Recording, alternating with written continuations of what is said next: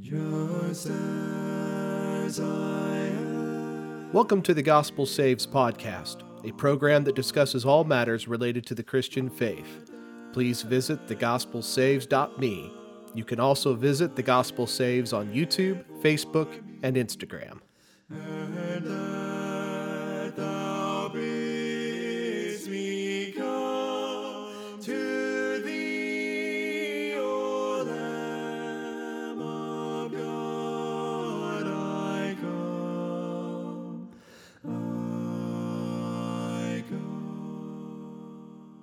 Welcome back. In this episode, I'd like to answer the question, how can a loving God send someone to hell? Christians say that God is love, but Christians also believe that God condemns people to hell. How can a loving God send people to hell? To start, I want to just simply ask the question, how does God feel about sin and the sinner who will not repent? We're told in the first epistle of John that God is light. In 1 John chapter 1, verses 5 and 6, the Apostle John writes, "This is the message we have heard from him and proclaimed to you, that God is light, and in him is no darkness at all. If we say that we have fellowship with him while we walk in darkness, we lie and do not live according to the truth." Now, in John's language, light represents truth and righteousness.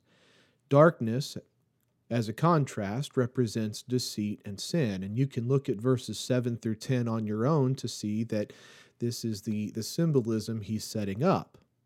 John's point in this passage is light and darkness do not mix. God cannot have fellowship with either sin or the sinner who will not repent. So God is light. He cannot be associated with darkness. He does not associate with sin, and he does not associate with sinners who do not repent. But God also loves the world. This is the message of John chapter 3, verses 16 and 17. Jesus says, "For God so loved the world that he gave his only Son, that whoever believes in him should not perish but have eternal life. For God sent the Son into the world not to condemn the world, but that the world might be saved through him." Now again, in John's language, the world represents all of humanity. And according to Jesus, the world should be condemned because of sin.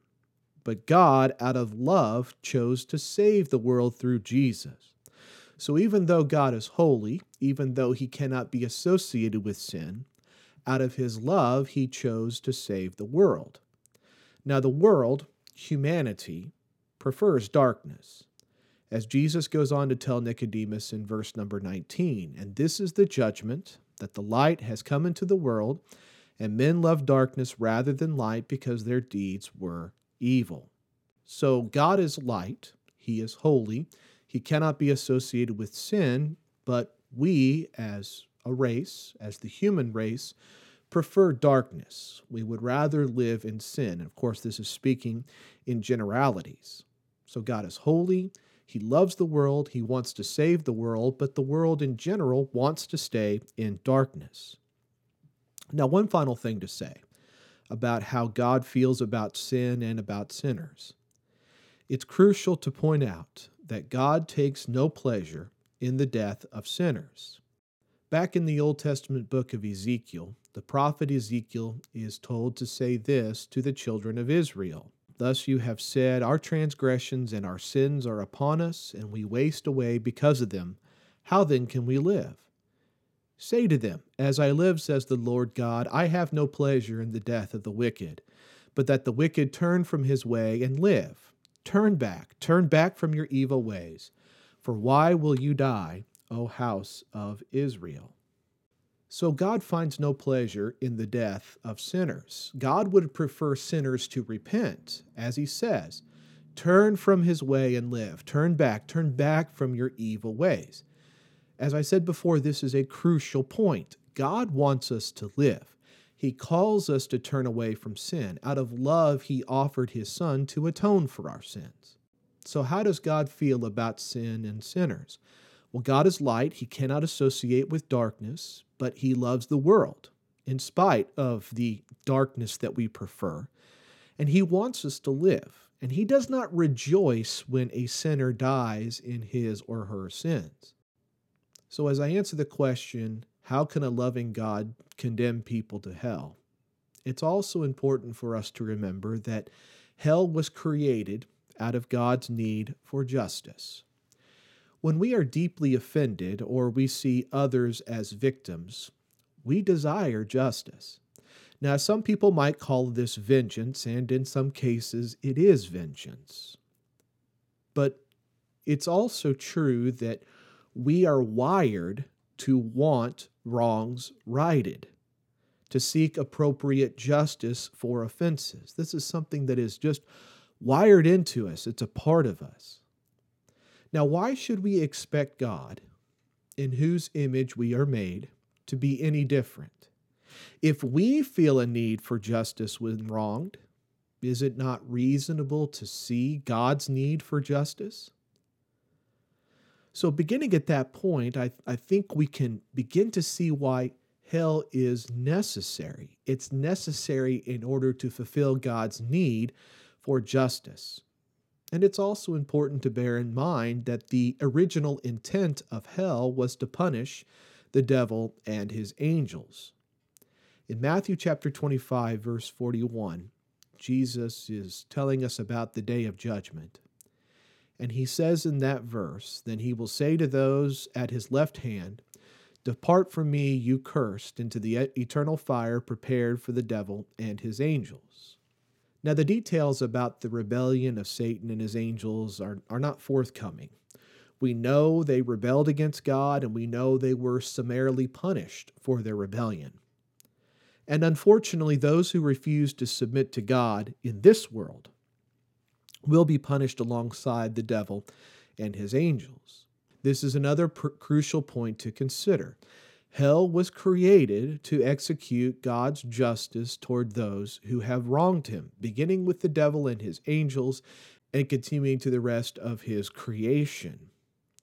Now, it may be difficult to reconcile the idea of God's justice residing alongside of his love, but his justice is as much a part of his character as his love is.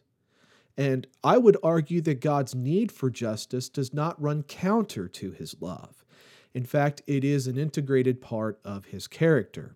In Romans chapter 11, verse 22, the Apostle Paul invites us to note the kindness and severity of God. Severity toward those who have fallen, but God's kindness to you, provided you continue in his kindness, otherwise you will be cut off. Now, in this passage, Paul makes it clear that God's kindness saves us, and we should be thankful for it and remain in his good graces. But he also warns us, specifically Gentile Christians. We should note how God judged the unfaithful among his chosen people, and beware, we should not take his kindness for granted. The virtues of God that lead to our salvation, his kindness and love, work together or work alongside his need for justice. So I don't see hell as contrary to the nature of God. There is more to God's character than love, and one important piece is his need for justice. And it's God's need for justice which explains how a loving God can send people to hell. One last thing I'd like for you to think about. How do you define love? Sometimes we do things which appear unloving on the surface, but are, in actuality, the epitome of love. Maybe we have a friend who's about to make a very foolish decision that will cause harm to either our friend or to other people.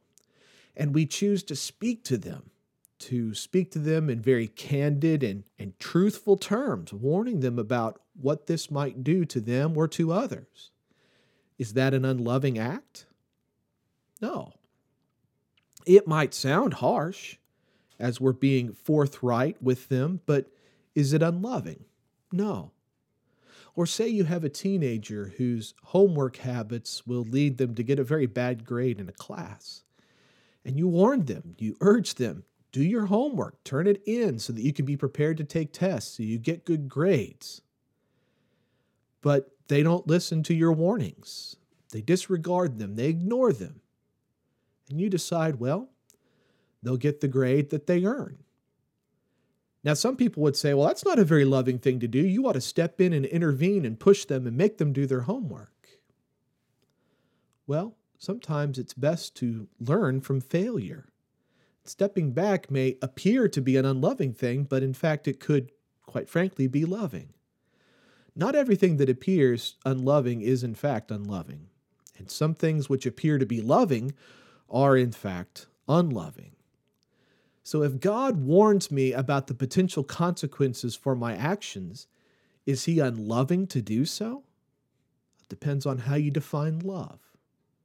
Perhaps him warning me about these consequences is the very epitome of love. What we really want from God is tolerance. Perhaps it would be better to say that God is tolerant rather than God is love. And by tolerant, I mean that God will let me do whatever I want to do with no consequences. C.S. Lewis observed this some 80 years ago at this point. He said, what we really want is a grandfather in heaven, a benevolent, senile God who lets us do whatever we want. But this is not loving. Tolerance is not necessarily love. In fact, Paul, in his definition of love in 1 Corinthians chapter 13, verse number 6, says, love does not rejoice in iniquity. Love rejoices in the truth. When we want God to be tolerant, we are asking him to rejoice in iniquity. Is that love? And one other thing to think about.